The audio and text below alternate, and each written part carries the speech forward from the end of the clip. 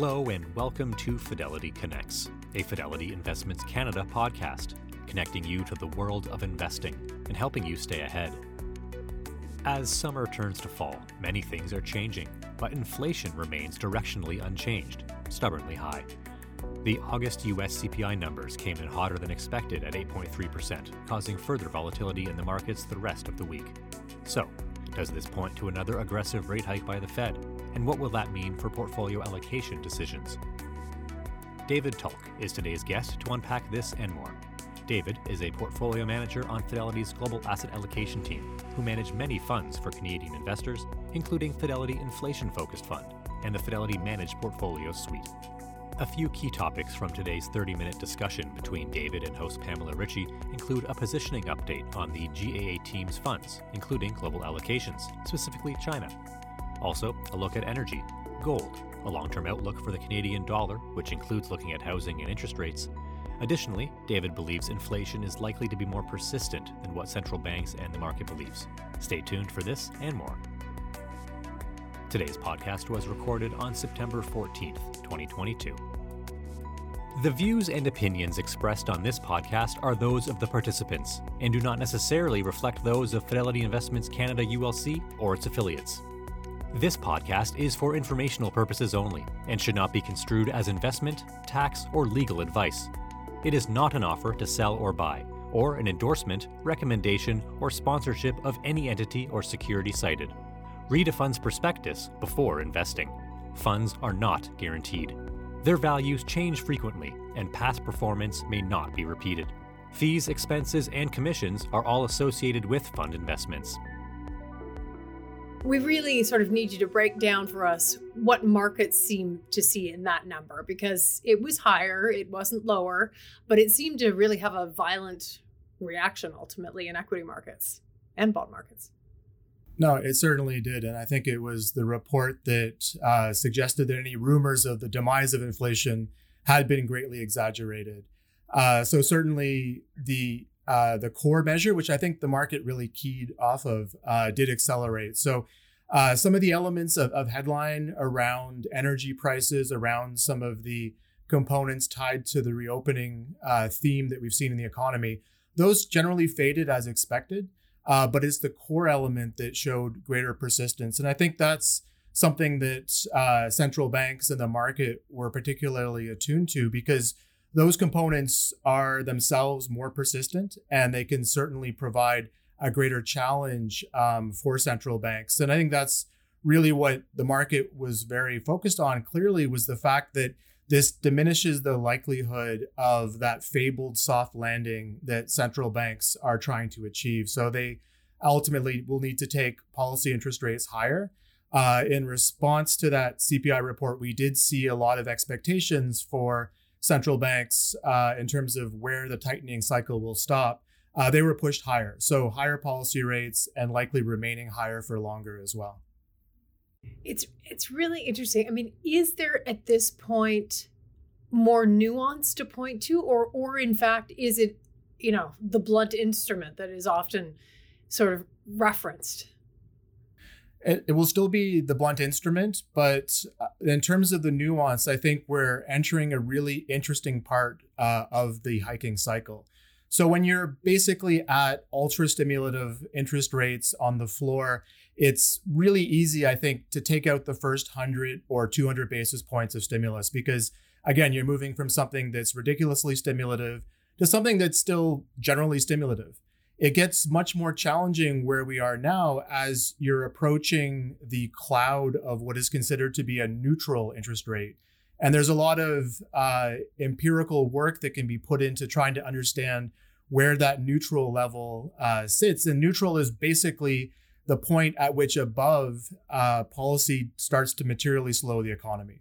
So when central banks are getting closer and closer to that point, this is something they need to do, but they know that they can't just continue with aggressive rate hikes. They have to be much more nuanced in their policy response, because the one thing they want to try to do is to not cause that hard landing in the wider economy. So trying to take these progressive baby steps maybe would be something that might make sense if inflation is cooperating. But as we saw yesterday, that's clearly not the case. And there is now a sizable, or at least a non-trivial amount of a chance of a 100 basis point increase from the Fed next week, which would be an acceleration from the 75 basis points they delivered at the last meeting. So that still is the minority view, but you get the sense, at least, and this is what the market is keying off of, is that policy isn't anywhere close to points at which it will stabilize or even at some point contemplate a reversal in policy.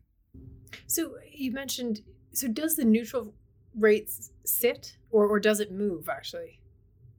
No, it definitely tends to move through time. You can tie it generally to some of the longer-lived themes that exist within an economy in terms of the underlying level of potential growth, which itself can be described by characteristics in the labor market and in the population more generally, and as a function of productivity. But certainly, as we've seen in the aftermath of the pandemic, a lot of those assumptions or a lot of the longer-term trends have been disrupted. So central banks, just like the rest of us, are now trying to go back and re-estimate where neutral sits. And, it's not strictly observable in the economy. And the additional challenge is that you're not going to really know where neutral is until maybe a year and a half after you've reached it, just given the inherent lags that exist in monetary policy. So it's kind of like fumbling around in a dark room trying to find the doorknob and trying not to fall out the window. Oh my goodness, it's really truly tricky. I mean, the conversation of just going back to sort of the idea of a soft landing, which ultimately means that the economy sort of gets disrupted as little as possible. Is that possible to contemplate? I mean, how much does the economy get impacted, I guess, is sort of the question.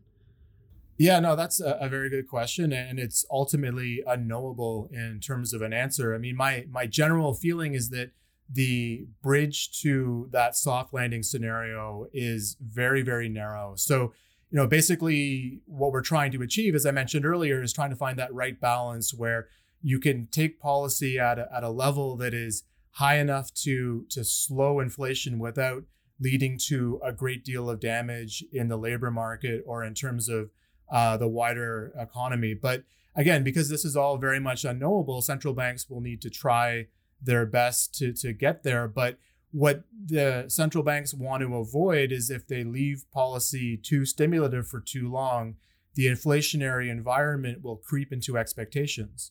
And once the wider economy starts to expect higher inflation, that's a very difficult psychology to try to break. So that's the cost of leaving stimulus in place for too long. And you could make the argument that we've already started to see expectations of future inflation move higher. So, that's the risk that we might already start to incorporate into the base case.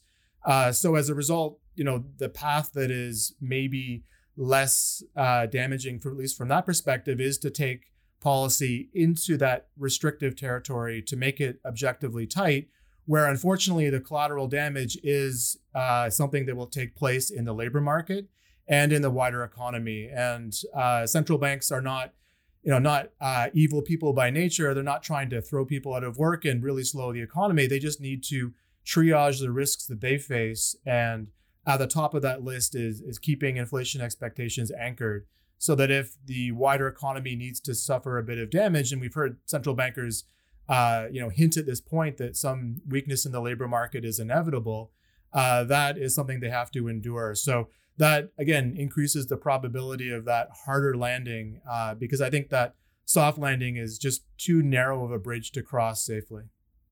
It's so fascinating. Okay, so we have to take this ultimately to how you position and actually, asking a little bit about if there's an update to how you're positioning from, I actually can't remember exactly when we spoke to you last, but, a couple of months back. What's the difference in position? Our positioning is evolving with how we see the world. So just as a quick reminder as to our process, we think very much about the macro environment. We make a lot of decisions based on the phase of the business cycle that we're in.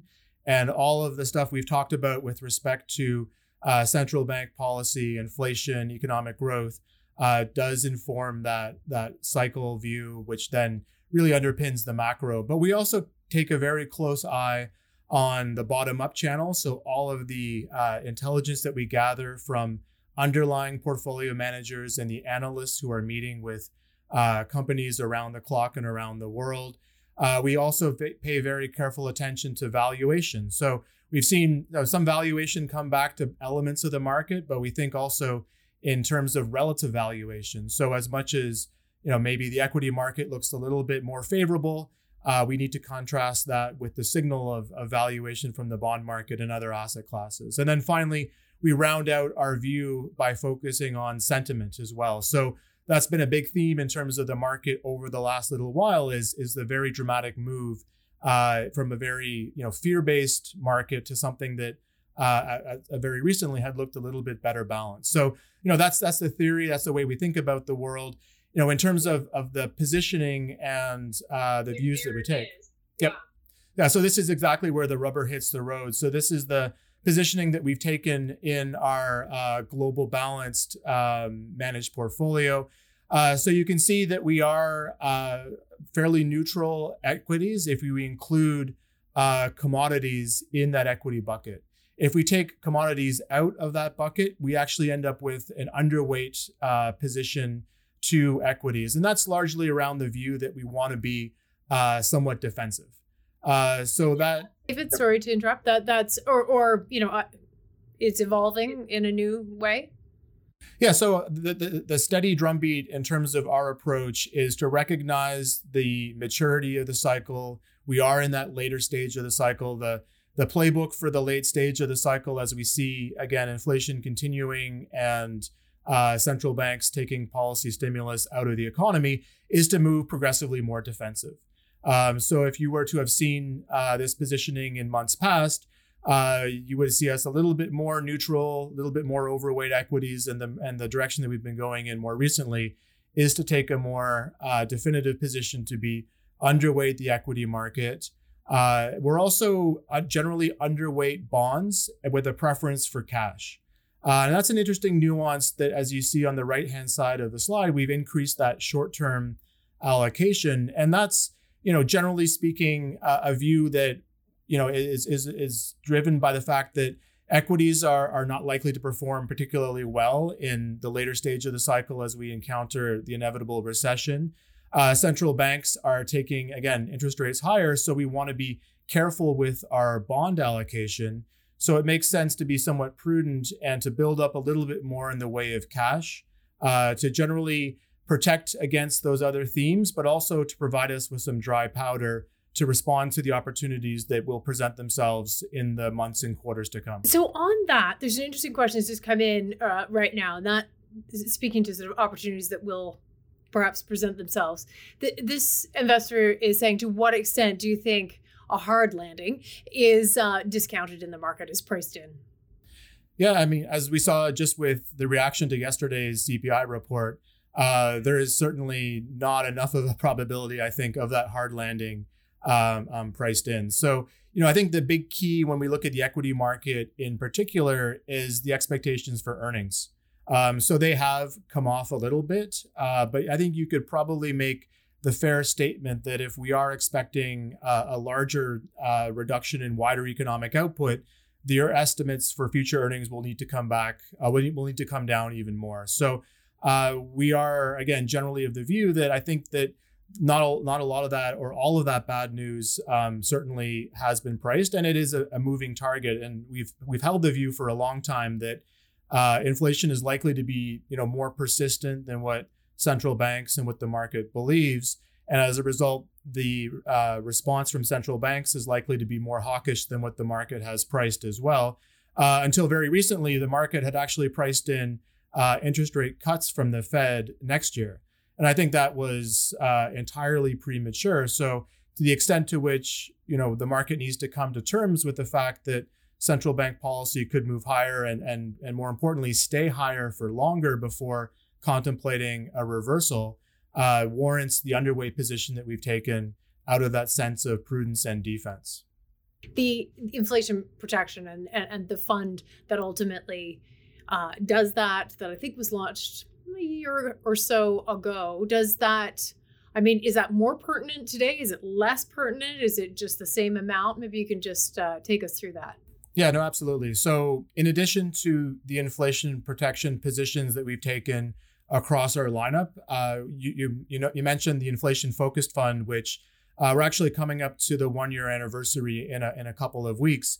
And that fund is a little distinct from the rest of our lineup insofar as it's designed exclusively to provide protection against inflation. And that's accomplished by an allocation to commodities, to gold specifically, and to a range of fixed income instruments that have the natural protection against inflation built into their structure as well. So for an investor who is worried about inflation and inflation remaining persistent, this is the ideal complement to a portfolio. So if inflation is the only thing you're worried about, then it should be your entire portfolio. If you're trying to balance concerns around inflation with a lot of the other themes that we're speaking about today, it is a nice complement to a well-diversified portfolio. And it's something that, we still think has a role to play in portfolios, just given the fact that we have that risk around inflation, where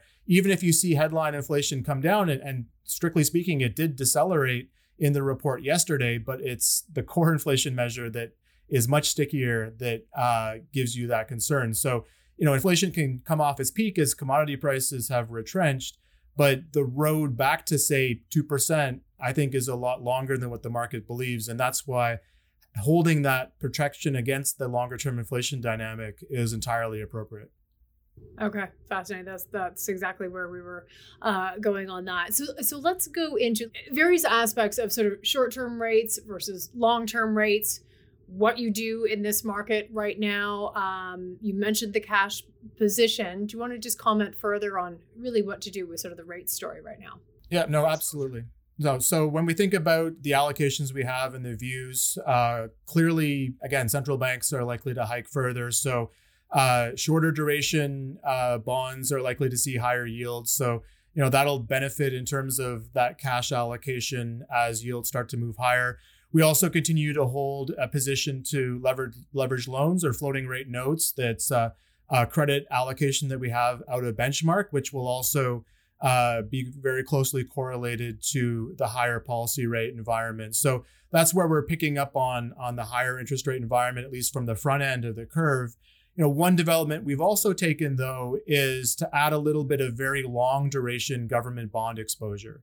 The motivation there is that once policy becomes restrictive and once we start to see economies slow and enter the inevitable recession, that's the part of the curve that is likely to respond first in terms of seeing lower yields. So you could think of it across the curve, very long. So 20, 30-year securities that we have. Again, this is a modulation in our duration to say, okay, we know that the front end of the curve is certainly moving higher in terms of yields, but as the market anticipates the inevitable slowing in the wider economy, you might see very, very long duration bonds start to rally. So it's a curve flattening trade that we have effectively built into the investment grade portion of our bond allocation. It's fascinating. So question on, you mentioned we'd seen energy prices, perhaps they've peaked, perhaps they've come down. This has been one of the stories the last month or so, a couple of months. But this question is about the energy crisis in Europe. I mean, may it not lead to wider contagion is the question. Yeah, no, that's a very good question. And I think we're seeing certainly pressure within Europe. And I think the specter of Nord Stream 1 being shut down and the energy system generally being used as a tool with the conflict in Russia and the Ukraine, I think that does pose some pretty considerable headwinds to the Euro region more generally.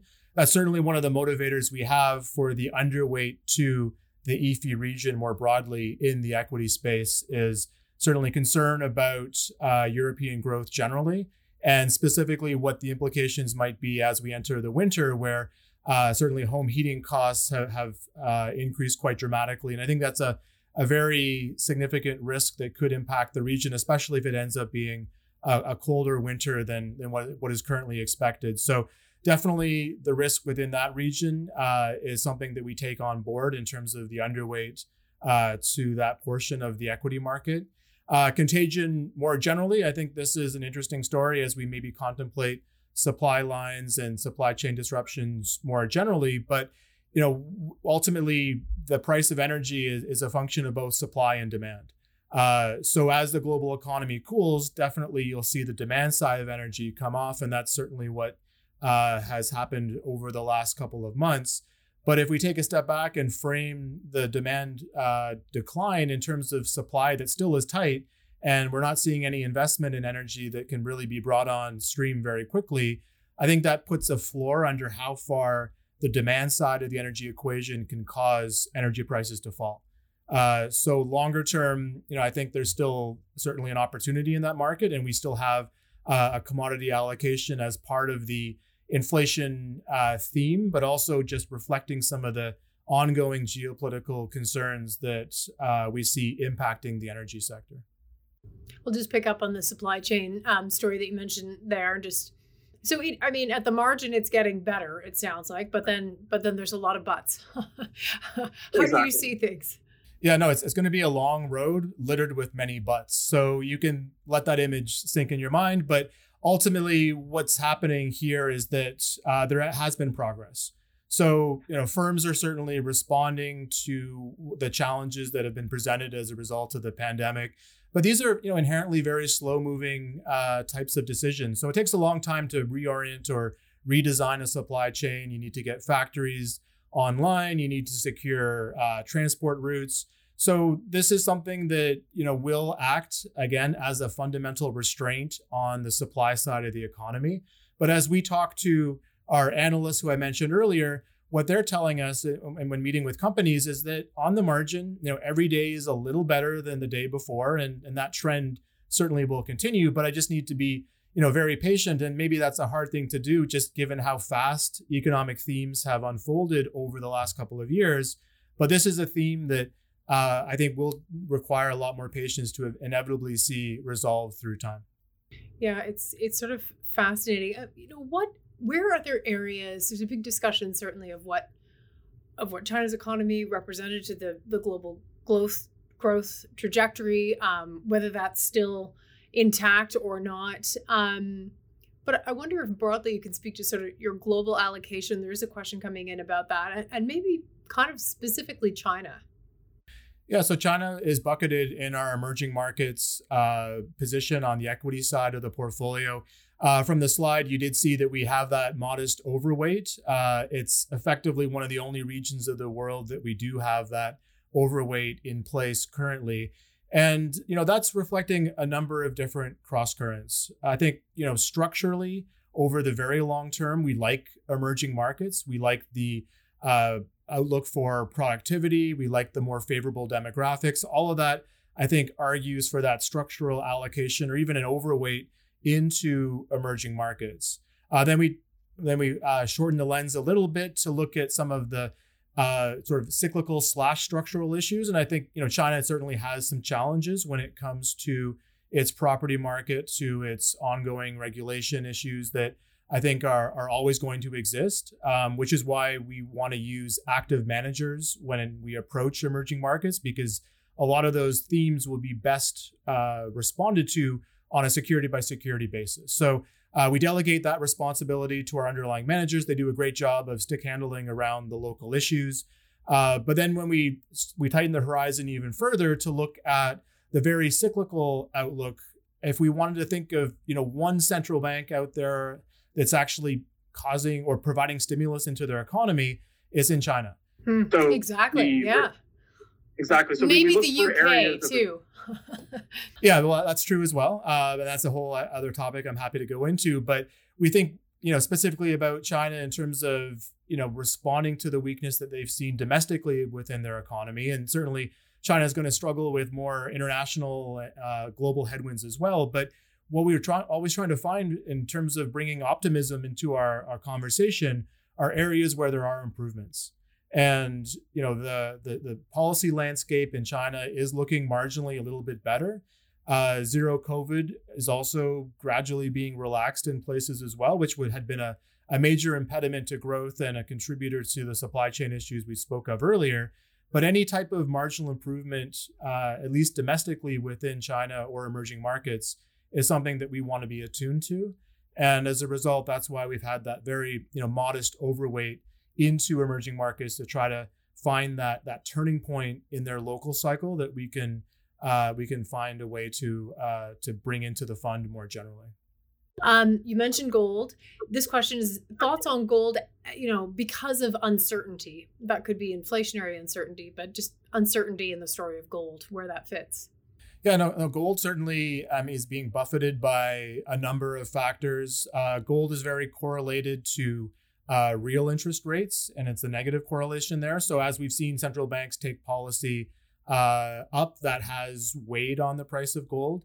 But on the other side, as the question mentioned, it is a nice hedge against uncertainty and also against unanticipated inflation. So insofar as the market is too benign in their assessment on the outlook for inflation, gold might end up performing well in that environment, specifically should that theme see more runway ahead of it. So that's definitely one of the motivators for us maintaining that position specifically in gold.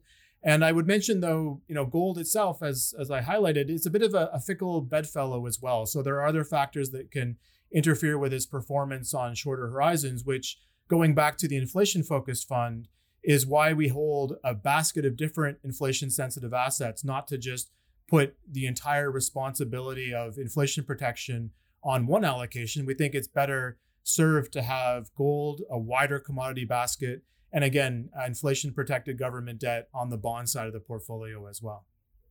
That's great.